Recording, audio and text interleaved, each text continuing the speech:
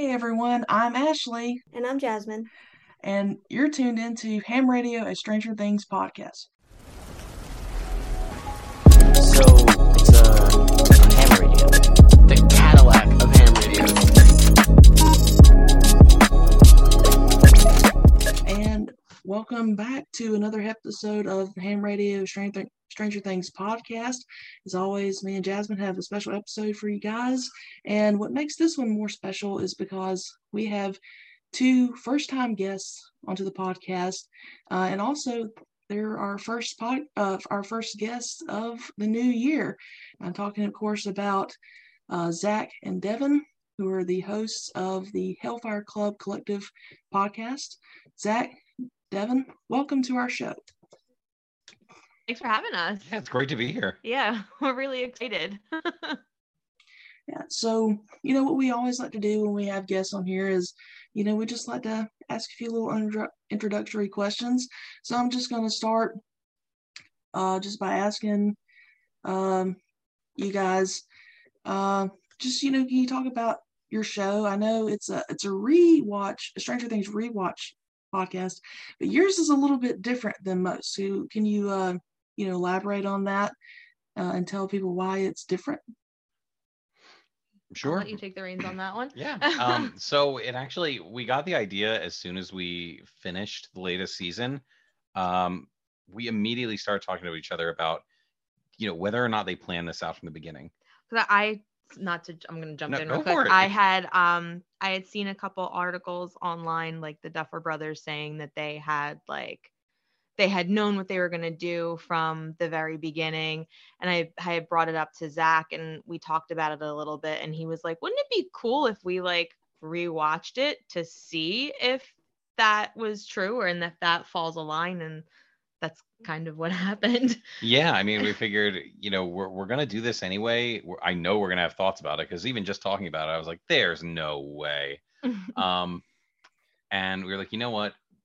We're going to do something different. We're going to record ourselves. We're going to talk about it. And we're going to try to make a podcast out of this. We're just going to talk about episode by episode. What about this episode could have inferred that this is one solid plan all throughout the entire show? And that's kind of what we try to do with the Hawkins Hellfire Collective is watch the show from season 1 to season 4 and say how much of this was planned and where can we see that plan in the show. Yeah. Awesome. And I listen every Sunday when you guys drop new episodes. Thank you. Because you bring up a lot of stuff that I hadn't thought of before. So that's been really, really cool.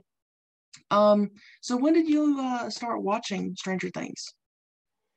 It's when it started, right? Yeah, a couple days after it went live on Netflix. Yeah, so we saw it come up and we're like, yeah, we'll put that on the list. And then we had gone to my parents' house and my brother was still living there and he was like, have you guys started watching Stranger Things yet? And we were like, well, no, it's on the list. He's like, no, you need to watch it now. And he put it on at their house and we watched the first 5 or 6 episodes. And then we came home, watched one. We were like, we need to go to bed. It's late.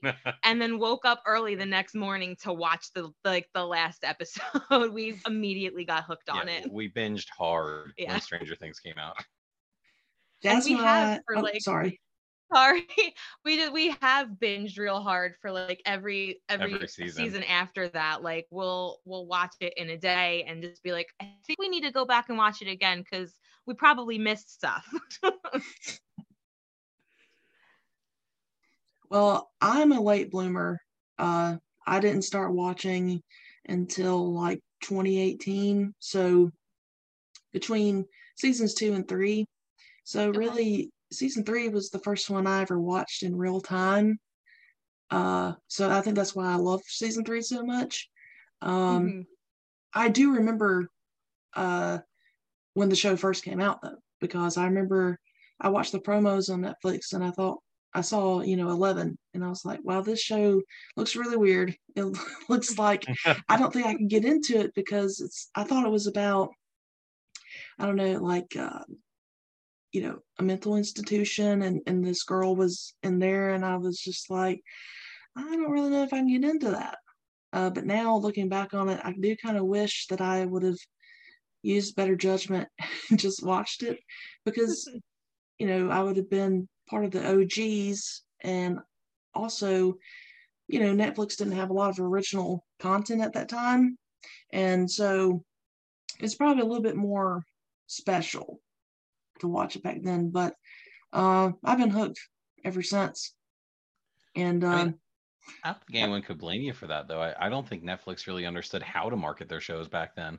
Well, there's that interview with, I think it's David Harbour, that he said that he'd talked to a friend of his back when they filmed it, and he's like, I don't understand this marketing technique, and his friend who worked in television was like, oh, they're trying to bury it.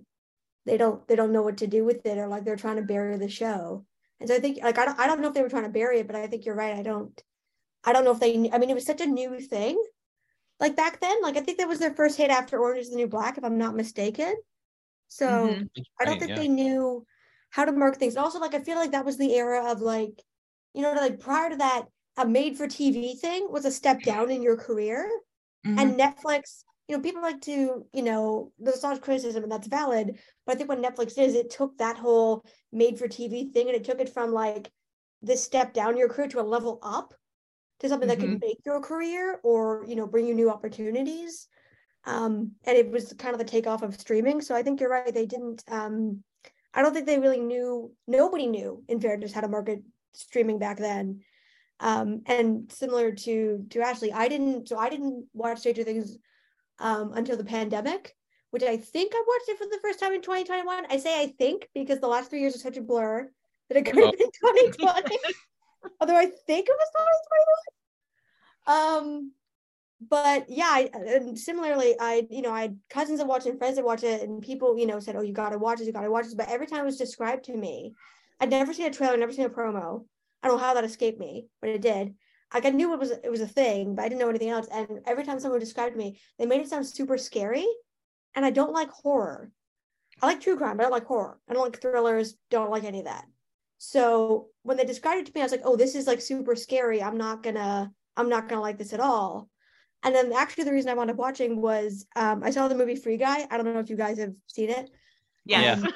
Yeah. So I went and saw Free Guy, and I love that movie so much. I went and saw it twice in theaters, which I haven't done in years. And then I've watched it twice when it came out on Disney Plus. And I walked out of that movie and I went, I need to see every person in that movie in a 2,000 more things. And what got me to is something I loved about that movie is I was like, man, I'm watching it at theaters, and I'm like, I know these actors, but I don't know from what. And I went home and Googled it. I'm like, oh, wow. The costume team did such a good job. They look so different in that movie. You recognize them, but not really. Mm-hmm. And so I was like, oh, that's that guy's in Stranger Things. And so I was talking to a friend of mine, and we watched a lot of TV together, and I'm like, you've seen it, right? Because I remember her talking vaguely about being mad about Barb 4 years ago or something. And I listened, but it didn't really mean anything to me. And then we were at her house, and I was like, you've seen it, right? And she's like, yeah. And I'm like, I'm thinking about watching it. Do you think I would like it? It sounds scary, but you know me. Because I feel a lot of times when people describe things to me, they're not very accurate. But I trust her. She knows what I can and cannot handle in terms of a TV show. And she's like, yeah, there's a couple of jump scares with the monster in season 1. But apart from that, it's as it goes on, it's more of a mystery than it is horror. It's, then we get really into the 80s and the Russians. And I'm like, okay. So we started watching it. And then first episode, I was kind of But then we started watching at my place. And then we started binge watching it. And I was like, oh yeah, I've just been watching it. And she's like, well, we could watch it together. I was like, you don't mind rewatching it? She's like, honestly, it's been so long. I remember season 1. I barely remember season 2 or 3. Because at this point, it had been ages since season 3 had come out. And so, yeah. And so then, we wound up binge watching it. And I remember getting kind of you did to the end of the night and be like, we need to go to bed. But then Nancy went into the freaking tree. And I'm like, what do you know? No. So then we had to stay up. We were up till 11 or 12 o'clock at night. And it was because we got to figure out, she went into the tree. Does she come back out of the tree? What? And so then we just binge watched that for season 1, and then season 2, and then season 3. And we couldn't binge watch season 4 in the same way because it was really long, and she was on a trip to the US during volume 2. But we watched it in I think volume 1 came out, and we watched everything we could on like the Friday. Then I went to her house on the Saturday morning to like watch the rest of it. So, yeah, we both got really into it, and yeah, and I've just become totally obsessed. So, like Ashley, I'd never seen it before, and I kind of wish, like I said, I kind of wish I'd watched it sooner, because I think it would have been cool. Like, I see stuff online, I'm like, oh, would have been cool to be part of that. Or like when I was looking at stuff for a Halloween costume this year, I went as Chrissy, and nice. Yeah. I was Googling stuff, and different companies have collabs with them now, right? And it turns out there was like an H&M collab for season 3, and I'm looking at it and I'm like, oh man, that stuff would have been cool to buy, but you only got it that year, right? You can't get it anymore. And so there's stuff like that where I'm like, oh, that would have been really cool. Yeah. What were you saying? We made sure Devin didn't actually miss out on the latest clothes collab. I got the Hellfire Vans because I have a problem. I have an Eddie problem. Any Eddie merchandise has landed in my lap. Yeah. I fitted into the Christmas gifts this year too. Right on. But yeah, like also, what Jasmine was talking about, with the other actors being in other stuff. Yeah, that's like one of the reasons that I chose to watch the It movie in 2017, because I was like, hey, well, not in 2017, but it was like 2019 when I watched it. I was like, oh, that's Finn Wolfhard. I mean, it shouldn't be that bad. Very bad mistake, because I do not like horror, and so I if I had to go back and redo that, I would not have watched it just because he was going to be in it. But yeah, one of the reasons that I like watching thrillers or psychological stuff is because of Stranger Things, because they just help me kind of learn more about Stranger Things, because it is a lot of psychological elements to it. So watching this show has been really good to help me broaden my film and television viewing. So Zach, Devin, what has been your favorite season of Stranger Things so far? That's tough. Hardest question that will ever be asked. I feel like it's hypocritical to say, or something like, because you never want to say like, oh, the newest season is my favorite season, but I kind of think season 4 actually is my favorite season of the show so far. So I think my favorite is season 1, honestly. Yeah. I really like season 1 because it's a great like jumping point of all the characters. Season 4 is a close second.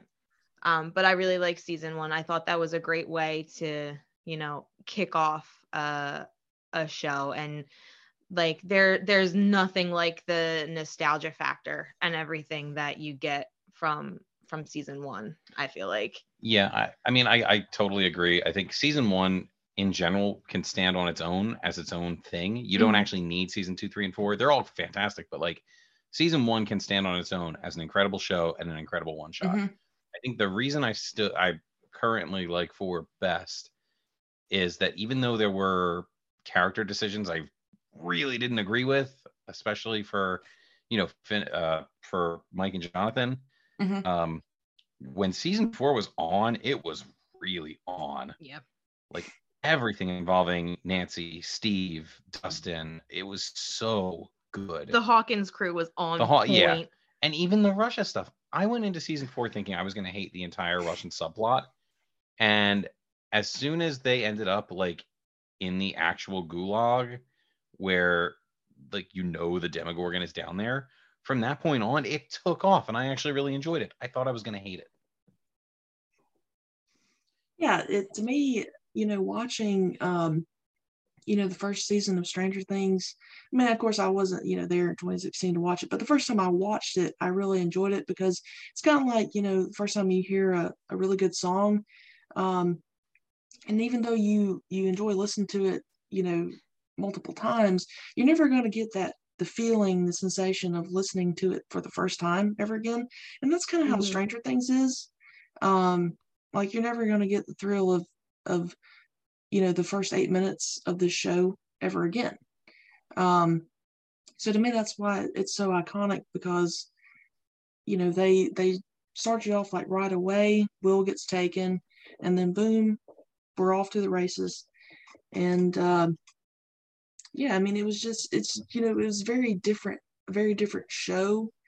And, it still to a degree is, they, like, I know, Obi-Wan Kenobi came out the same time as season 4, and to my knowledge, season 4 outdid Obi-Wan in all the categories, because people like different, but a good different, Yeah.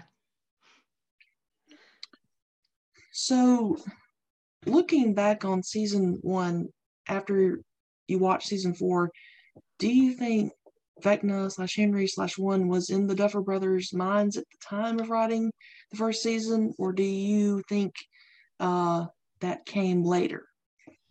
We talked about this, didn't we? And we talk about this a lot. Yeah, that we really don't think that was in their mind until like season 2, right? Yeah. Isn't that what we landed on? I think the way that season 1 plays out, and especially the way it ends, and the context of understanding that the Duffer Brothers didn't know whether or not the show was going to be a success. They didn't know whether or not they were going to get a season 2. They initially intended to create an anthology series where it was a different story every season with totally new characters, not even based in Hawkins or anything. Yeah. With all of that in mind, it really doesn't seem like they had this plan in season 1. I think we've talked about this pretty extensively. We both think that once they started writing season 2, they planned out at least a rough sketch of everything to come afterward. Yeah. It seems pretty apparent that from season 2 on, Vecna was the plan. Yeah, we found we were tying a lot more things together with like season 4 and possible future things with season 2 than we did with season 1. Like we would watch things like, that doesn't seem like it's gonna have anything to do with what's gonna happen next. Right, like this doesn't play with the rules they established later on at all. Like, yeah, there's a lot of that in season 1. Yeah, definitely. You could definitely view season 1 as actually being a standalone season, because I agree, like season 2 onward, is, you can definitely tell that's when they knew where they wanted to go with the series. But I do think that they knew they wanted to do something with number 1, because, when that companion novel, whatever, came out, the author was allowed to write about whatever she wanted to. She just couldn't write about number 1. So I do think, they had a plan to eventually include number 1 possibly as the villain. But I don't think the Vecna Henry Creel stuff came until they were possibly writing season 4. Yeah. I knew you talked a lot about it on your show. That's why I was like, I have to ask them. Because now we tend to go off rants. Yeah. Well, now he's a big part of this show, and it's ending, so it's only natural for us to speculate. Okay, has he been a part of their plan from the beginning, or is it, just him coming in now to wrap up the story? Right. Was he always supposed to be the big bad? And that's kind of like what we're trying to speculate a little bit. Yeah. We want to find all the evidence for it. And I think there was a big moment in season 2 that really solidified it for us. Oh, was there? The clock. Oh, in the end credits. Yeah. In the end credits of one of the episodes, you hear the clock from season 4. Oh, is that what people are making the edits of? Because I've seen people making. Have you guys seen those edits where they talk about like where you can hear a clock throughout the seasons? Have you guys seen those? I do know what you're talking about with that, but this was different. So this was just the end of an episode. Like, how sometimes when the credits will go, it'll be a continuation of the song that the episode ends on, or just sometimes it's just silence. And there was one particular episode, I don't remember what. I'm pretty sure it's immediately after the smoke is going into Will. Okay. Okay. So the end of that episode, and like during the credits, like when the credits are rolling, it's a clear like grandfather clock, like chime.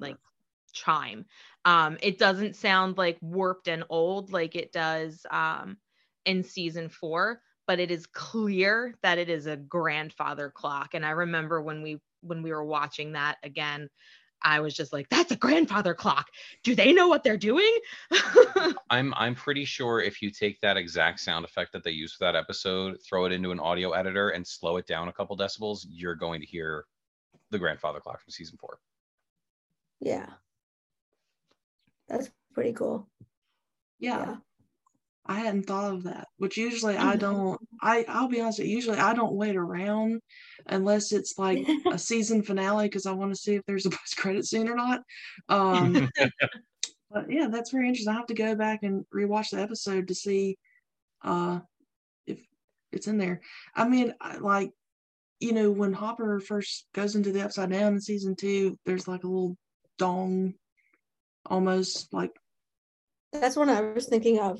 Yeah. I've seen the edits of that one, and that one always gets me because it's like I think it's subtle to the point that you don't notice it, but now that we know that there's something with the clock and Vecna, now you can, like, I've noticed people started to pick up on more stuff. Mm-hmm. So yeah, I'm just thinking about it. I don't know, like when I was listening to your podcast, I was thinking about it. I was like, yeah, like maybe you're right, and they didn't have that plan until season 2. But then I'm like, on the other hand, part of me is like, well, maybe there's just pieces that we're missing. Do you know what I mean? Like after watching season 4, my kind of feeling was like, okay, maybe this was the plan all along, or at least part of this was the plan, and there's just like a piece of the puzzle we're missing. That was kind of the vibe I got out of season 4. Like we got to the end of it, and I'm like, wait, we didn't find out this.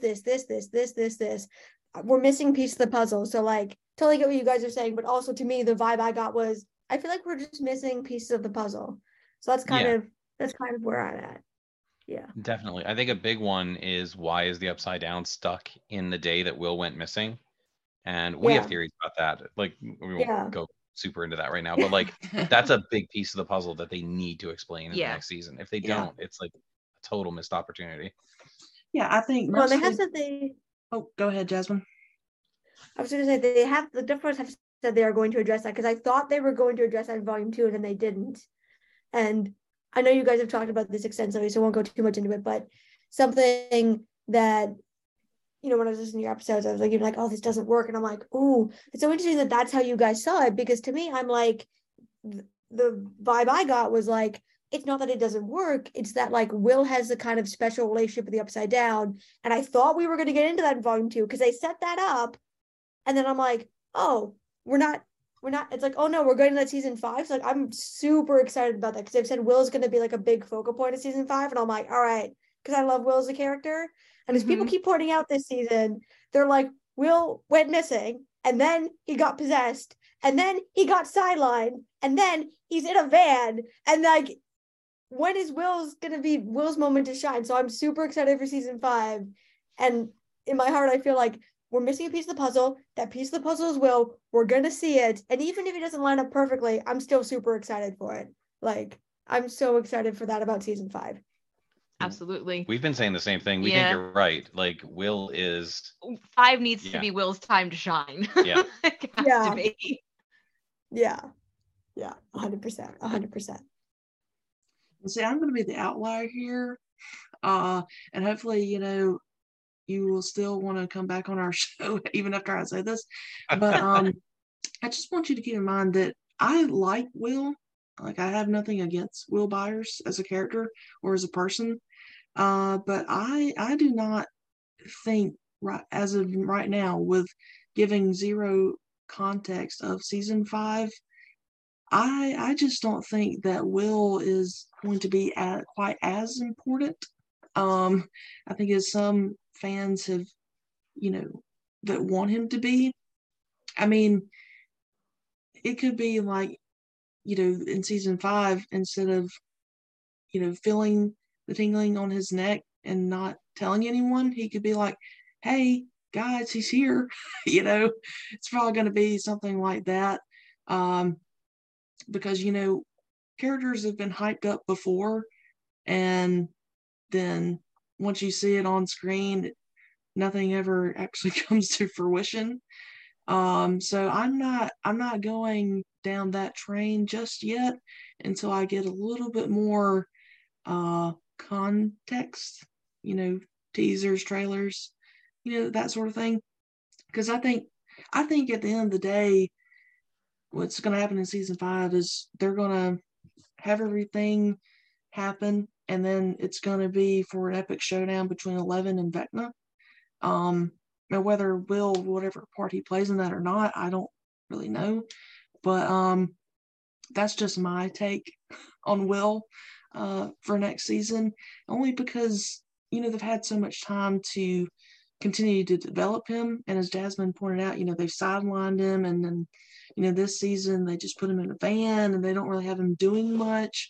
And I just, going into the 5th and final season, I don't really know if they have time to completely give him a bunch of stuff and then explain why he's able to do this, and this, because one of the fears I have for season 5 in general is that they're not going to have enough time to wrap up the storylines that have been set in season 4, much less all the ones from back in season 1, the plot holes that have yet to be answered.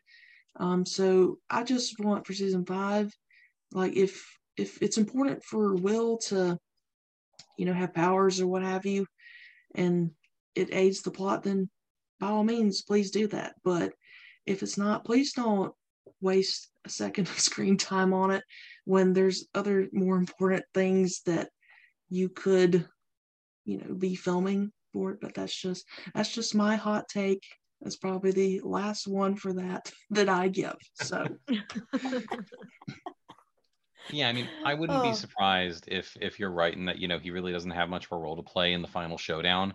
I think if nothing else, I think he'll be the catalyst for solving a lot of the mysteries that we still have left over. Yeah. Yeah. And I would be really fine with that. Because, so far Will Byers is the only person that has lived in the, been in the Upside Down for a week and lived to tell the tale. So absolutely, if, we need to learn something about it from, his perspective, because we never really have so far on the show, which I think is a shame. Then yeah, by all means, please do that, Duffer Brothers. If you're watching this podcast, please do that. If you haven't checked it out, there is the comic and it's really good. Yeah. Yeah. And like, on that note, I feel like the solution to like the issues that all of you guys are raising is, to me, like, and Ashley, I've talked about this on the podcast, but is some kind of, not a flashback episode, but something where, kind of like, I liked how they interwove more of Eleven's backstory this season, where like she was in the present but also in the past, and I like the way they did that. And so I'm kind of hoping for something like that. You know what I mean? Like we've talked about, seeing Eleven's escape, seeing more of Will in the Upside Down. And so I feel like that's a good solution. You know what I mean? Like if they're showing it through flashbacks, or like you have one of those scenes, I love it when they do it, where like a character is about to explain something and they cut to a flashback. That way we can see it visually. So that's interesting to us without like standing there while like a character expositions to everybody else. Because I feel like that's a lot of issue in other TV shows. So I'm kind of hoping for something like that, where we get that backstory in like a visually interesting way that kind of fills us in. So when we cut back to the present, it's like, all right, now that we all understand and the characters understand, we can move forward. Yeah, so that's also why I'm excited for that, because I've really enjoyed when they have done flashbacks like that. I think they do them well. Yeah. Yeah, and Eleven's powers create the perfect opportunity to do that in an interesting way. Mm-hmm. Yeah, absolutely. Yeah, 100%. So, as Jasmine just mentioned briefly there about Eleven's escape, and this is something that we've talked about a lot, either on here or just conversation. So I wanted to ask your guys' opinion on it. What do you think was the catalyst that caused Eleven to leave the lab prior to the season 1 happenings? We I don't know if we talked about it on the podcast, but I think we might have talked about it like together. Like, don't, like, her final straw was the cat incident where she ended up killing guards. Yeah, like Brenner wanted her to kill the cat and she refused, and then wound up, she was getting punished or whatever, and wound up like, I think that was like kind of her tipping point, like, I need to get out. Well, also I think she escapes immediately after the Demogorgon gets out. So it also could have been a fear reaction, because she touches the Demogorgon, it sees her, and then as much as we can line up that timeline, that's when the Demogorgon kind of finds the lab and the tear opens up and it gets out. So it might have also just been like, hey, I can't do that again. Yeah. Stop making me do this kind of thing. Because you can, like, when you see her in the lab and stuff, even in season 1, you can tell she's not happy with anything. So, like, between the cat and the Demogorgon and all of that, I think it was just like she had just reached her final straw and was like, I need to peace. Like, bye. I don't know why I know this way out, but I know I know it. Yeah. Well, that's why I've repressed this in my vault. Well, that's like what we're hoping we're going to get a flashback to that, because when I was watching the season with my friend for volume 1, she was like, and I have a better kind of memory for those type of timelines and stuff. Because she was like, wait, is this right before season 1? And I counted, and she's like, and I was like, no, 11 would have been about 7 there. And since we know she repressed it, which, I mean, I have to be honest, for most TV shows, when they do like a repressed storyline, I'm like, that's bogus. But this one I actually buy. Because if you inflict enough trauma, especially on somebody who's very, very young, like, that does make sense to me as like a trauma response, like a true trauma response. But I was like, yeah, I really hope we're getting a flashback to that, because, whatever that catalyst was, you know what I mean? If it was fear, if it was just she hit her final straw, what I'm trying to figure out after watching season 4 is I'm like, how did she, like, she's repressed it. So somewhere in her mind, she knew how to get out. But since they caught 1 and 11 down there, like when several years prior, obviously they would have amped up security. So I want to know how she got from the lab into the basement to get outside. Like, I want to see that, because I'm like, how did she do that? Since like Brenner and the staff would have been informed that this is a thing, this is a way out, and she's done it before or almost got out that way. So that's what I want to know. I have a sneaking suspicion that that's going to get hand waved by the Duffers. I agree with you. I would really love to know exactly how that went down. But because that's so true. Like, they saw them down there in the past. They would have amped up security. There would have been like guards to keep that, like, you can't, nobody, like, as a restricted area. And then she just goes out the same way.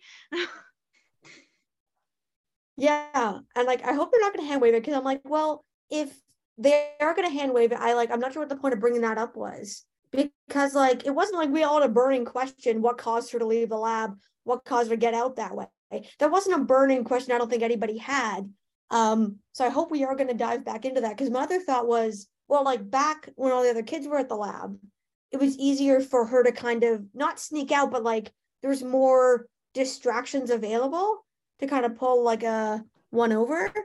But by the time right before season 1 starts, she's the only kid there. Brenner's the only original surviving member, because everyone else in the lab is dead. So all the staff are new, or they've retired. Like, since we know that Kali looks up, like, they look up the other guy that, like, you know what I mean? Like, everyone else either left the lab or been killed in the massacre at that point. So all the other new people, like, they would be told this, and they would be told to amp up security. So I hope they're not going to hand wave it, just because that's something I really liked about season 4, and I hope it pays off. Is there's a lot of things, those type of storylines, but also like romantic storylines. I'm like, whoa, never thought that was coming back. Didn't have a burning desire to see that come back. Not unhappy about it. Happy about it, actually. But like, that wasn't a burning question we were left with after 3 seasons. So I thought that was an interesting way to take it. You know what I mean? To bring up these questions that like nobody really had, and be like, what if? Or, hey, we could bring this back, you know? So I'm hoping they do come back to that stuff, because I'm like, if they don't, and they just brought it up when we didn't need to know, like it wasn't a burning question, I think I will be disappointed, honestly. I literally just had a thought about this while we were talking about it. She probably, at least from a timeline perspective, she probably escaped at the same time the Demogorgon was doing his thing inside the lab and murdering people at the beginning of the season. Mm-hmm. Oh, I hadn't thought about that, because remind me, like I feel like she sees the Demogorgon, but so it actually does go into the lab. I'd forgotten about that. I don't remember her seeing it in the void. So she doesn't see it there at the beginning. But like that set off a big red alert across the entire lab. Like, the sirens wailing and everything. All the staff was like scrambling. Yeah. So that would have given her the perfect opportunity to slip out. Oh, okay. Never let a good crisis go to waste. Exactly. Right. She saw that crisis and was like, I'm out of here. I don't know how, but I'm getting out. Yo, this is my chance. Bye. Let's go. Bye. I'm out. But yeah, like she would either had to, take an advantage of the situation there, or escape within the night, because, where Henry shows her, the exit. I mean, that's a long way. In that tunnel. Crawl, yeah. From the boiler room. I mean, it's from a boiler room all the way to the edge of the woods beyond the fence. That is a long way. And I know, she's a tiny child, but still, that's a very, very long way. That's why she was so hungry when she had the bennies. Yeah. They done that or something? Huh? Like when they find the scrap of like her gown, I feel like it's either Mr. Clark or one of the deputies. Doesn't someone comment on it, goes, really, a kid through there, it's pretty small? And Hopper's like, depends how small the kid is. Yeah. He's like, why am I surrounded by idiots? That's what made him think it was Will, because Will is such a small little guy. Yeah. Yeah. Also, something I really love about Hopper as a character, and I'm excited to kind of see this, when he come back in season 5. But like, even when he can be an ass, he's a really good cop. And those moments when he's looking at the people around him being like, oh my God, like, why? Like, I know I chose to move back here, but why is everyone around me so like incompetent? Like, oh my God, guys. Like, that is one of my favorite things. And something I'm really excited for season 5 is I think there's a lot of those moments where Hopper's like, oh my God, this is the best we got. I'm so excited to see the gang and the party all come together in season 5. And now that I feel like we're kind of past that, to be like, all right, if you're here, you've earned your place here. So let's just like get to work and be like, that sounds like a dumb idea, but it could be possible. So let's just go with it and see if we can make this work. I'm super excited for that. Also, thinking about season 1, one of my favorite lines that season is when him and Joyce are talking and they're talking about the drawing. And she's like, well, is it good? Like, is the art good? And he's like, I don't know. It's a kid's drawing. And she shows it to him. And he goes, have I been chasing the wrong kid this whole time? Chills. Like, one of the best moments of that season for me is it's like, yeah. That's even better, going back and knowing like the relationship he and Eleven have, and be like, no, man, you're chasing your daughter. Yeah. Exactly. And I've heard you mentioned on your podcast before that that was one of the relationships that you think was planned out from the beginning, and I agree. Just like her and Mike's relationship, I think they definitely they knew they wanted to get the 11 and Hopper together as father and daughter, and her and Mike together as boyfriend girlfriend type. And I think that's her and Hopper's relationship is like a very beautiful relationship, because he lost his daughter to cancer, and now he's gained a daughter, albeit under very different circumstances than one would like. But it took him a while to learn how to be a father to a daughter of her age. But once he gelled, I mean, he really gelled, and I know things are going to be different in season 5, but I do hope we get more Hopper 11 screen time next season. Oh, we need to. Definitely. Because we haven't rewatched season 3, but like, I don't know. I want to see them. I want to see them more together. I want to see that dynamic play out a little bit more. Especially because of how affected 11 is all through season 4. Yeah. Mhm. Over Hopper not being around. Yeah. Like how heartbreaking. Like those first couple episodes, like when she makes the diorama. Right. Like oh my god. Diorama. Oh yeah. I knew she was doomed when she said that. I was like, no. Yeah. And then just like that reunion at the end of the last episode of season 4 it was not long enough for, everything that she had gone through. I need more. I need more Daddy Hopper and 11. I just need it. Yep. So sorry, go ahead. I was gonna say on that note, I love their moment. Like, it's so subtle, but I love their moment when she's freaking out and crying. She's like, I never stopped believing. I kept the door open 3 inches. Because he was so he was so freaking out about that last season, and he's just like, I know, it's okay. And I really obviously you never wish someone to wind up in the situation Hopper's in, but as a lot of people have commented on, I think it's is him kind of, this has been such a horrible experience, like the worst thing you could possibly go through, right? Like, we've seen a lot of horrible stuff, but I think being tortured and held in a Russian prison, like the worst, like one or at least one of the worst. And I think I love that he kind of, you're right, it wasn't long enough, but he came back with that moment of kind of like, it puts things into perspective, right? Things that really bothered you, like the fact that your daughter is dating, or the fact that they won't keep the door open 3 inches, no longer matter when you just type that. And yeah. I loved it. Yeah, like I loved it was short, but like I loved just the choice, his entire demeanor has changed. He's like, it's okay. And him and Mike reunite. Oh my god. Waterworks.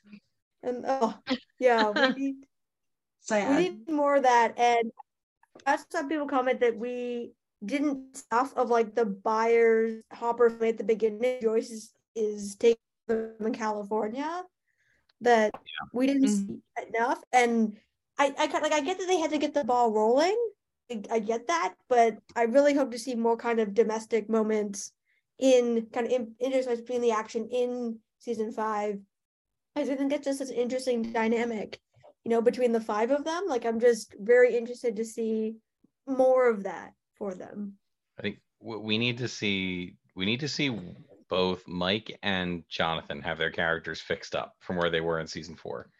But we need like season 1 through 3, Mike and Jonathan to come back so that we can have those relationships really play out on screen, because I feel like Will stepped it, like even for as unsure as Will is in everything he does, he stepped into the shoes of like being the big brother for 11 during that time. And we only got like a small glimpse of it. And Jonathan just decided, all right, well, I'm going to go get high and hang out with Dark Isle from now on. Like, which made no sense for his character. Also, like, my friends have commented on this, but like in previous seasons, like Jonathan was like actively pursuing something, right? Yeah. And he was always taking pictures. That was his entire character. Okay. And then season 4 comes along and we don't see him take a single photo. I don't think he even holds a camera at any point.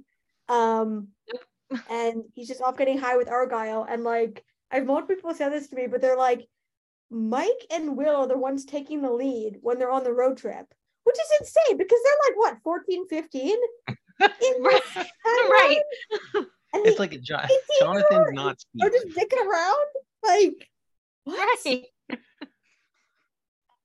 And like, people also pointed this out to me, but like Mike, it's like, I feel like he started doing the work to be a better boyfriend. I'm like, okay, great. But I don't think he's really done the work to be a better friend. And I'm like, oh my God. Like, oh, your heart just goes out to Will. He's trying so hard here. He's being everything to everybody, putting everybody, like setting himself on fire to keep everybody else warm. Poor guy. Mm-hmm. And like, Mike, pull your head out of your ass. Like, oh, just come on, dude. Will deserves better. He does. Will deserves better. Yeah. Okay, 100%. Like, I'm not opposed to Byler, but I think here's my dream for season 5. One of them. Like, he not only does he deserve better, but I'd really love to see Will, find love with another student, like another student at their high school or something. Because I'm like, to me, like, either Mike doesn't love him back, or if he does, he's being a real ass about it. Like, he's being really, like, he deserves better. You know what I mean? Like, Will deserves somebody. I love Will, and he deserves somebody, I think, who is like 100% into him. Like, Robin and Vicky are into each other. Like, I want that for him. You know, like. He just like, I mean, not even on like the Byler sense, but just as like in a friendship way. Like, Will deserves to have a better friend than Mike was to him, in season 4. Just overall, like, be nice. Oh, the to whole Will. birthday thing. The birthday right, thing. like, it was his birthday. Rollergate was his birthday, and nobody said happy birthday to Will.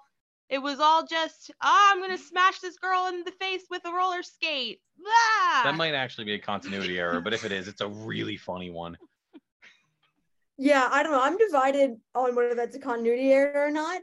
But regardless, like I agree. Like, it's like from Eleven's perspective, I get where she's coming from, right? Like, she's obviously dealing with some trauma and has not been living in society. And you don't see much of it, but like, her and Will clearly have this special bond, right?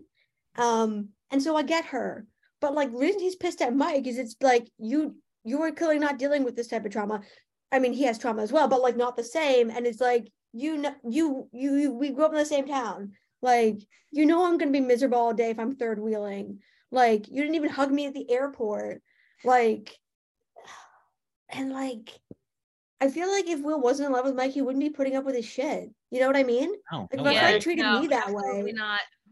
I'd be like, Lucas would have punched him at that point. Yeah. Lucas would have Jackson would have walked away. Watch this. Will also picks up a roller skate. Found the other roller skate. Let's just go. Let's just him and Elle just bounce. They just bounce it. Yeah. I have a little theory about maybe why Mike is so indifferent to Will, especially in season 4. I think it's because he knows that Will is gay, and probably knows that Will, has feelings for him. And I'm not saying that Mike is like homophobic, because I mean, there's been no, real evidence to point to that.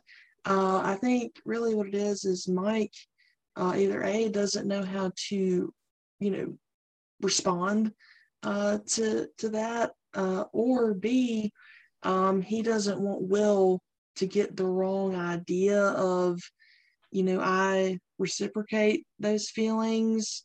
And I think that's why, like you said, he didn't hug him at the airport. I think because it was very, very awkward. And he didn't even give him a clap on the back or anything. It was like, hey, and I think it's because, Mike knows Will's gay and knows that Will has feelings for him. And I don't think he wants Will to be hurt by anyone, especially himself, because I do think he sees Will as his best friend. And I think what Mike really wants Will to understand is, like, 11's my girlfriend. I love 11. We can still be best buds, but we can't be, in a relationship or anything. And I don't want to hurt your feelings by telling you that. So it's best if I, act like an awkward jerk. So that's my little theory on that. I think that's one of the things that kind of drives me nuts about season 4 Mike is season 1 and 2 Mike is a more emotionally intelligent character than the exact same kid 2 years later. Which I would like to think is somehow intentional, but to me it just to me it feels like them saying we've kind of forgotten how Mike should act, like as a character. You know what I mean? Like, I feel like that same token, that same season 1 Mike that we saw, if he had those same ideas, he wouldn't choose to be a jerk to Will. He would choose to be like a supportive friend who has like trouble navigating this. Like, not to poo-poo your theory, because I'm actually like I kind of agree with you, but like that's why I feel like that character was kind of done dirty this season. Like, yeah, him and Jonathan, just their actions don't match the characters we've been watching. Yeah, I'm not that concerned about like if Jonathan's character doesn't recover. I think I'm fine with that. But I agree about Mike that like, and I really hope, because I don't know if you guys were thinking this, but like when Volume 2 hadn't come out yet, I was expecting we were going to get to Volume 2 and we were going to find out what was really going on with Jonathan, because obviously he's lying about everything. But I'm like, okay, did he not get into Emerson or NYU? Did he not get in? Did he not apply? Like I thought we were going to find that out, and we didn't. And then like Wait, I thought there was going to be a review. I thought he said he never applied, but I don't know. I might be wrong. No, what he said, unless I'm mistaken, I think like he tells Argyle he's applied to Lenore Hills Community College, but he doesn't. He says I'm not going to Emerson, but he doesn't actually say if he applied or not. So I'm like, did he? My friends have been doing him. Like, did he not apply or? I'm sorry. Go ahead. No, I was just saying, yeah, I was agreeing with you. Like he never states whether or not he actually applied there and didn't get in or what. He just says he's not going. He's not going. Yeah. Yeah. So I was expecting us to get an answer that we didn't. So I'm like, all right, they clearly got to address that. And then all of my friends and I said, the minute Hopper shows up, he's going to take one look at Jonathan and know that something is up. He's going to be able to, also all three of them, because he's been a cop his whole life, right? I'm like, he's going to take one look at them. We all went, he's going to take one look at those kids and be like, I mean, they're not kids anymore, but like he's going to take one look and be like, what the hell? And I think something that bothered me, I think it bothered a lot of people at the end of season 4, is that like, A, we skipped 2 days, and B, it's so short at the end there. Like that final shot is epic, but because we skipped that time, it's cut off. So you're like, the things I think we were all expecting to kind of happen didn't happen there. And yeah, and I was hoping for that too. And like I agree, like I was expecting Willow to come out officially. I was expecting, us to get some more clarity on what the hell's Mike's problem was this season. Like, yeah. And just with the 2 days thing, there's a lot that I feel like needs to get brought up. Like, how did they get out of the Upside Down when the rope was cut?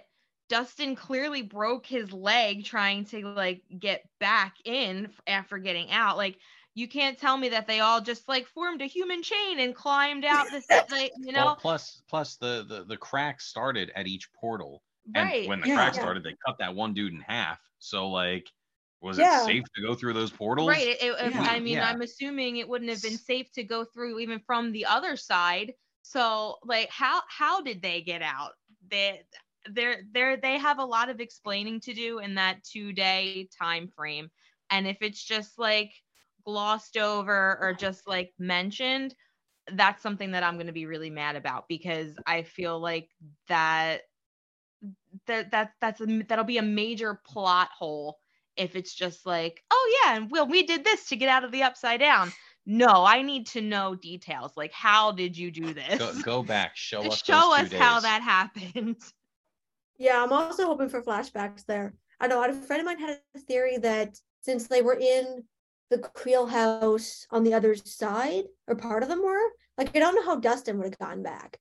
Right. But they're like, oh, did they go back through one of the openings in the Creel house? Since there's floorboard to kind of hang on to, would that have been a little bit safer or something? Or could they have used something in the Creel house? And I'm like, okay, I could kind of see that.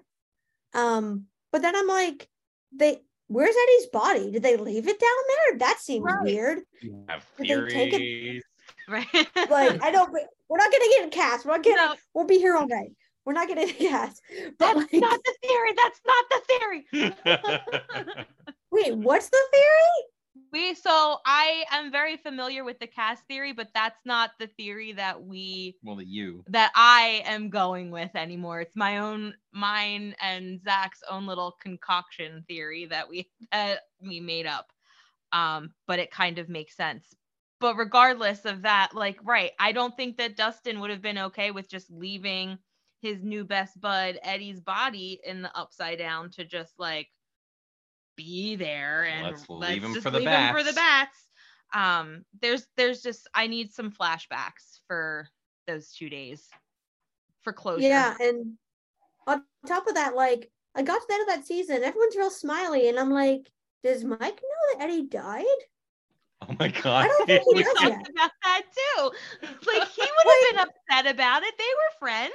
Did no one Yeah, tell also, Mike? he's like growing his hair out to match his, right? Like, I Right. feel like he would have been upset. So, like, is he? I remember watching volume, like that part of volume Mhm. 2 and thinking like, is this a dream sequence? Everybody seems really happy. Like what happened? Did they like all forget what happened? Like did they lose their memory? Mhm. Are Wha- we missing something? Why is Dustin the only one who gives a Right. shit? Why is Dustin the only one that looks Yeah, sad? he's crying, and no one else. Yeah. Honestly, though, dream sequence, I had the same thought, but that's not why. When it opens and like, Karen Wheeler is like holding the box and bringing Holly, and her and Holly's inside, and Ted saying something about all like about the news, and she goes out and she goes to hand the box to Nancy, and Robin and Steve are there. I had the sudden realization. I was like, wait, is this? Have we fast forwarded to like the fall? Is Nancy going off to college? Is Steve going with her? Like, is that what we're seeing here? That was my thought. Because I'm like, oh, everyone's kind of happy, smiley. Her mom's handing her a box. And then like the van pulled up and I'm like, what? Right. Like, It's very abrupt. yeah. Yes. And I like, honestly, I feel like I know they've got stuff obviously they're trying to set up, but I feel like that would have been, not that I want them to skip all the way to the fall, but I feel like we're clearly missing something, because I feel like that would have made more sense in a way than we skip 2 days and everyone's suddenly very happy. I mean, I get that they're happy to survive like certain death, but that's not like that's a new experience for them. Like, Yeah, like it's like once a year. The pizza van crew, it makes sense for them to be happy because as far as they know, they saved the day. But like Exactly. getting back, they should have come back to like some grim faces being like, you guys don't know what went down.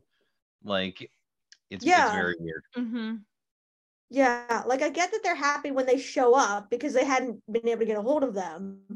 But like they're very happy, and then when they ask about like, oh, like Lucas at the hospital, it's like, oh, like what happened? They're like, that's when everyone's faces fall. Yeah. So I'm like, yeah. And what happened? You were there, 11. You know what happened. Yeah. Exactly. Mike. But like, yeah. I concur.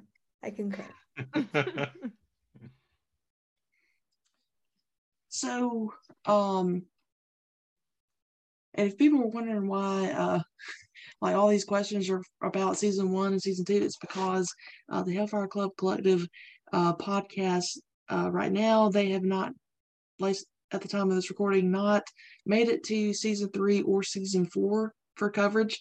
So I thought I would just trim it down to the seasons that they have covered, which is 1 and 2. And this is probably like one of the biggest questions that I have that I haven't seen a lot of others, question, and that is, why do you think Terry wanted 11 to find 8? Also, do you think we'll ever see Terry again?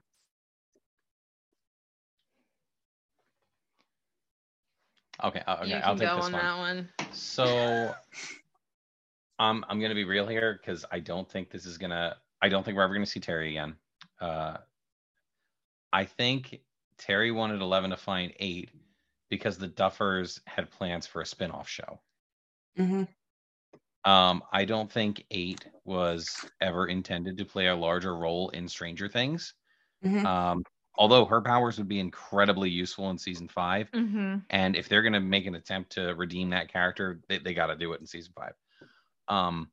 But I sincerely believe after watching that episode of the show that was not an episode of Stranger Things, that they specifically wrote it that way so that they could set up another show. Yeah. Because that whole episode is basically a proof of concept for new characters, for a different story. Yeah, it doesn't even feel like an episode of Stranger Things. Like the filming is different. Yeah, it's shot differently. It's shot different. The music is different. Everything about it doesn't feel like you're watching the same show. Now the Terry stuff, I feel like it gives 11 some closure. Oh, absolutely. Which is important for her, but I agree with you. Like I think that her having 11 find Callie was just so that they could introduce this character as a possibility for, oh, well, if she's, if this is received well. It's called a backdoor pilot. There you go. It's a backdoor pilot. If this is received well, we can go forward with this. And she wasn't. No. And I think the ultimate like nail in the coffin for that is season 4. Because one of the things we do on our podcast is we'll take interstitial episodes where we'll talk about the Stranger Things comic books, because the Duffers have come out and said, like, all of the comic books are canon to the story unless we decide they are not. And at this point, there's only 2 comic books that they've decanonized, and they're the ones that deal with kids from the program that were not, 8 or 11 or 1. And they did that by writing their own story for those other kids in season 4. Those comics do make a brief tie back to Callie and show us that, like, hey, this all exists in the same universe. And by going back in season 4 and saying, okay, those stories are no longer canon, all of the kids had the same powers, Callie was an outlier, they've basically said, like, we are not coming back to this. We have thrown this idea on the cutting room floor, and it's just going to stay where it is. Yeah, I agree. I definitely think that the whole Callie stuff was, like you said, a backdoor pilot. I think if it wasn't the case, then they would have had, either 11 just interact with Callie, or they would have had Callie come look for 11, without all those other characters. And I agree, it definitely does not feel like a Stranger Things episode. That's why I don't really like to watch it. To be honest with you, if it weren't for 11 being in the episode, I probably wouldn't, watch it. But I would like to see Terry Ives at least one last time, only because I think her story is so interesting, and I feel like we don't know. We still don't know a lot about her and her backstory, and especially all of her time at the lab. I would always like to know, in season 2, when 11 looks through those boxes in Hopper's cabin and she finds that picture of Brenner and Terry walking together. I always wondered, like, what were they doing? Like, why were they pictured like that together, and who took that picture? Like, was it a government agency, or was that on like video cam, like security cam footage? Just little things like that that I'm interested in, that I would like to see again. But like you said, I don't know if we will really get that unless we see Terry in some flashbacks. And I say that because if the theory holds true that Henry Creel is 11's biological father, then we probably would see some Terry flashbacks. So yeah, that's.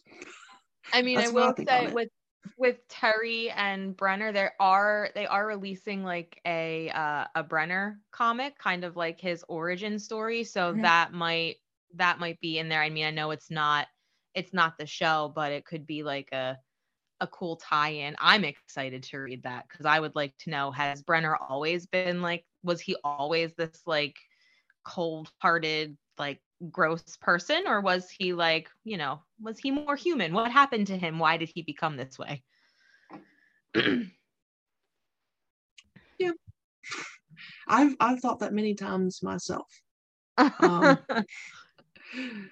also have another theory about his past, but we don't have enough time to discuss that. Maybe one day, come on here and discuss that at length, because I feel like it's a very compelling theory, and if it were to ever make its way in the show, which is highly doubtful, that would just be awesome. So how do you think the series will end? I know that's a very broad question, but I always love to ask our guests about this, just because I like to, hear your opinions. Well, we're definitely on the it started with Will, it's gonna end with Will train. Yes. In a way. I definitely think that there is gonna be, 11 and Vecna are gonna have a showdown. Have a showdown. So we've got a few different theories that we think, if they pan out, could lead to pretty strong like confrontations in the show. Because we have Devin has her Eddie theory. We've talked about the possibility of Max becoming a vessel for Vecna. Since there's nothing in there right now. Yeah. And I think so. Elle's big thing is going to be trying to get Max back. But I think Vecna is going to use what's left of Max against her. I'm sure that'll end with Max coming back. I really don't think the Duffers are going to leave her in the lurch like that. I do not think Jonathan is going to make it to the end of the show. Yeah, neither one of us think that Jonathan's going to make it. That Jonathan is probably going to, like, his big brother is going to come out again, and he's going to die protecting Will in one way or another. I think Steve's going to go for the big sacrifice, and Jonathan's going to stop him and do it himself. Yeah. Interesting. And then everybody is just going to go to therapy for forever. A while. I hope therapist so. in Indianapolis is making mad bank off the government when they all go to therapy and they get Owens to pay for it. Like,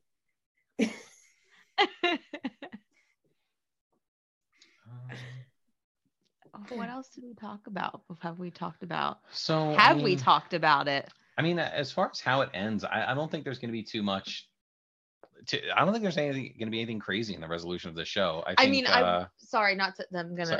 would like to know, since season 4 ended with all of those gates opening, like, will they have reached other places? Is it just going to be like central to Hawkins, or will it have like spread? Because I have read some things about there being a time jump in season 5. So like, is it just going to I feel like it's like such a massive event that happened, like all these essentially these giant holes in the earth, they have to like fissure and crack and spread and keep expanding. So is it going to have spread throughout the world and become like this like massive thing that they have to try and contain, or is it just going to be, all of Hawkins? Yeah. Are we going to contain the end of this show to Hawkins, or is it going to be like a Road Warrior situation? Is it going to go like everywhere?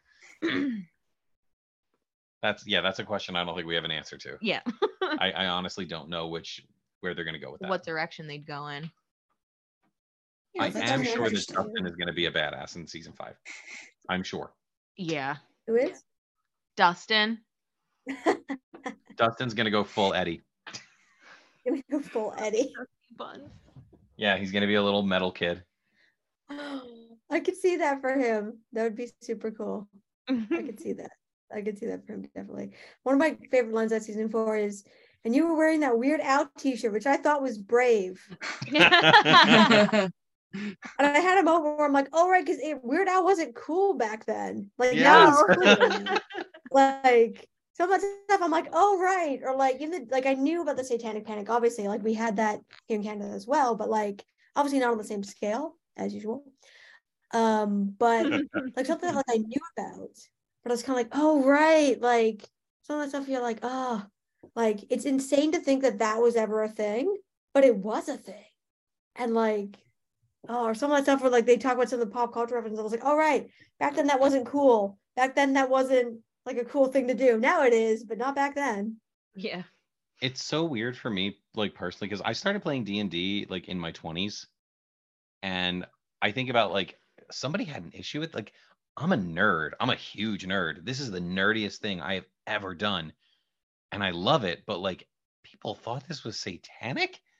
It's just a bunch of nerds sitting around a table together, like eating corn chips, drinking soda, and telling stories. Like, this was what the Yeah. oh my god. Yeah. This is what you chose? This is what you zeroed in on? Like I said, bored housewives looking for something to do, right? It's like, that's the joke. Like, that was at a professor, and they talked about and I never knew this before, but like the rating system we have, I mean, it doesn't really matter now, but like back in the day when we had CDs and previous stuff, like the rating system on them and about things being labeled like certain things. So that was like basically bored conservative housewives with nothing to do being like, this is bad for our children. And the CJ Bennett was the same thing, right? It was like, this is the hill we're dying on, apparently. And like that's the equivalent of like thinking there's Satanism in like Magic the Gathering. Like, you know, like it's, you know, I'd say there's a stronger argument for Magic because the artwork is pretty intense sometimes. stronger argument. I just want a convincing ending. Like, I just want an ending that convinces me that it was all worth it and that this was the right ending for the show. I have, other specifics that I want to see, in the last like 20 to 30 minutes of the series finale. But yeah, I mean, like, I tell the Duffer Brothers, like, just convince me. You say that you know how to stick the landing. Well, then, prove it. Yeah, stick the landing. Convince me. Yeah. Right. Show me that you actually do. Yeah. There is a lot on the table. Yeah. And like, I feel like as a fan, we just have to go in saying, you know what? I don't want everything. I just want to be satisfied. Yeah. Yeah. Absolutely. Yeah. And something I want to, I know people like to speculate about who's going to die and blah, blah, blah. And to be honest, I'm not really into death speculation because everybody was all over Steve. And I get that there was a billboard and whatever. But then I was like,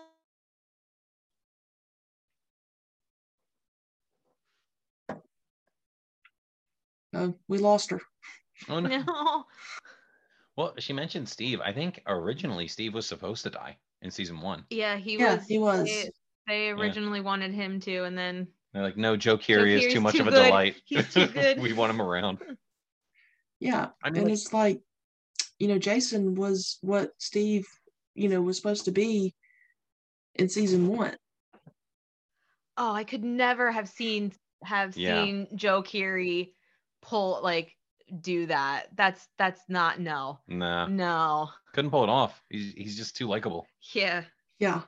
I didn't know that. I didn't know that was what they originally had wanted Steve to be like Who's gonna Jason. Be oh God. Ew. Jason and Billy, yeah. Yeah. Yeah. My 2 favorite people. Yeah. We have very strong opinions on Billy. Yeah. And I've listened to all the podcasts, but some I'm like, also, man, like, it's something I like about the show is that like the people who are the best actors come through, like Joe,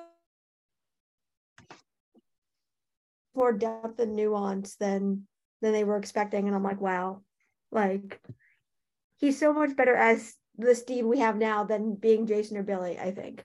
Yeah. I mean, that's exactly what happened with Eddie too. Like, he brought something to that character they didn't expect, and they were like, oh, we have to keep him around. Like, this is too good.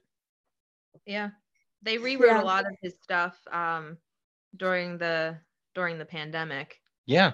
And like, I appreciate that. I really do. Like, if you have an actor who's really killing it and just fits into your show so well, don't waste the potential. Yeah. Yeah. No, 100% agree. Like, there's a lot of other shows I was like a huge fan of, and something that's bothered me in the last few years is like, as the shows got towards the end, like, you'd be all in for a storyline and actors would have chemistry and you'd be like, oh, this is great. And then they wound up going another way, and I try to read articles to understand, and the answer turned out to be, well, we decided we were going with this last summer. So rather than following where the actors kind of performance and chemistry led, we went with something we decided last summer. And it shows. It's so obvious when they do that, because you're like, why are you going with this when you could be going with that? And I really appreciate this is a show that's like, they have a plan, but then they look at what they're given. Like they look what the actors are bringing to it and they adjust, because that's what you should do. Like if, like I think something that makes the show so great is, I mean, the original plan was these characters were supposed to be like one-dimensional or at best two-dimensional, like stereotypes from 80s movies and TV, and the actors just brought so much more nuance. They're like, well, that was the plan, but we could grow, we could expand this because we're getting great stuff here, and they evolved past that. And I'm like, that's so cool. I think that's what makes the show so interesting, or part of what makes it so interesting for me anyway, is watching the evolution. They're creating a show steeped in D&D, and they're treating the writing process as a game of D&D. If something's going well, if your players are really, if they're doing something you didn't write out for them and didn't expect, you react to that. You don't just follow your plan and railroad it, you integrate it. And it's something they've always done they've done an incredible job with on this show. Yeah. So sorry, Jasmine. So one more question before get you guys out of here. And you don't really even have to like really explain this, but I just want to, Zach, I want to hear you say this on the show because I heard it on your show and I really loved it, and I want you to reiterate this for Ham Radio audience. So you mentioned on the Hellfire Club Collective that Brenner in season 1 was training 11 to kill Henry/1/Vecna. So could you just reiterate your theory for the people? Well, why are you making faces? I'm just a read. Okay. Tell your theory. Sorry, that's on my end. So I think this theory, even though I am a staunch believer that season 1 is, for the most part, wholly unconnected until from the overall story until they started season 2, I think this theory still holds up. I think that Brenner's intention was to train 11 to kill 1. And I think if we go back to the scenes in season 1 where he's training her to use her powers, he wants her to murder that cat. He wants her to be less human. He's disappointed when she can't. He is molding her to be a weapon that he can point and fire in whatever direction he needs to. He's constantly putting her in situations that are going to dehumanize her. And in my opinion, that's how you, that's the intention, to dehumanize her, to make her something that he can point at Vecna and go, all right, kill this guy. I have to clean up loose ends. You are going to do what I tell you to do. You're powerful enough to do it. Finish the job you started when you were a little kid. Yeah, and it's a very compelling theory, and it just speaks to just who Brenner is. Like, he takes no responsibility for his actions whatsoever, because it's like what Eleven said in episode 8 of season 4, I believe, and she said, you let this man who murdered his family when he was just a child, you let him near children, knowing, despite having a chip in his neck, knowing what he was capable of. Like, that was absolutely on Brenner. Like, he should have never had Henry around those kids, despite, him having control over him. Like, yeah, it speaks to his arrogance. Of course I can handle this situation. Nothing's going to happen because I'm in charge, which is bullshit. Yeah. Would you mind telling everyone where they can find you on the socials, and where they can find your podcast, and what days do you release your episodes? So social media wise, right now, we just have Instagram, and I run that, and it's at Hawkins Hellfire Collective, same as our podcast, and then we're pretty much available on every podcast platform, wherever you listen to them. We're on Spotify, we're on Apple, I don't know, we're on the big ones, and then release new episodes every Sunday at 10 a.m. So give us a listen. If you want to hear us rant and rave about every episode of Stranger Things, sure to be entertaining. Yeah, hit us up on Instagram. We'd love to talk to anybody who's listening. Yeah, we say this on our podcast, like if you are on Instagram and you have a particular theory, or if you've listened to an episode and you want to tell us your thoughts, like send us a message. We're always open to, having conversations with, fans of the podcast, fans of the show, because it's really fun. Like this was really fun for us because we talk about it just to each other. So getting to talk about it with, another Stranger Things podcast and then, other Stranger Things fans, it was really, really cool. Yeah, absolutely. We loved having you, and yeah, you should definitely check out their show. Again, you will not be disappointed, especially if you're an Eddie stan. You will not want to miss Devin's hot takes on Eddie. And even if you were like, I'm glad Eddie's dead, they did a good job, you will still want to listen to their podcast because they just might convince you otherwise. I try my hardest. Hey, if that's what we're going to be known for, I'm in. Yeah.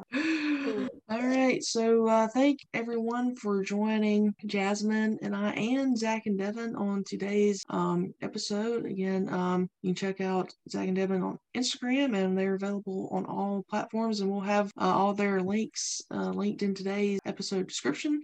So for now, it's me and Jasmine. We're signing off. Over and out.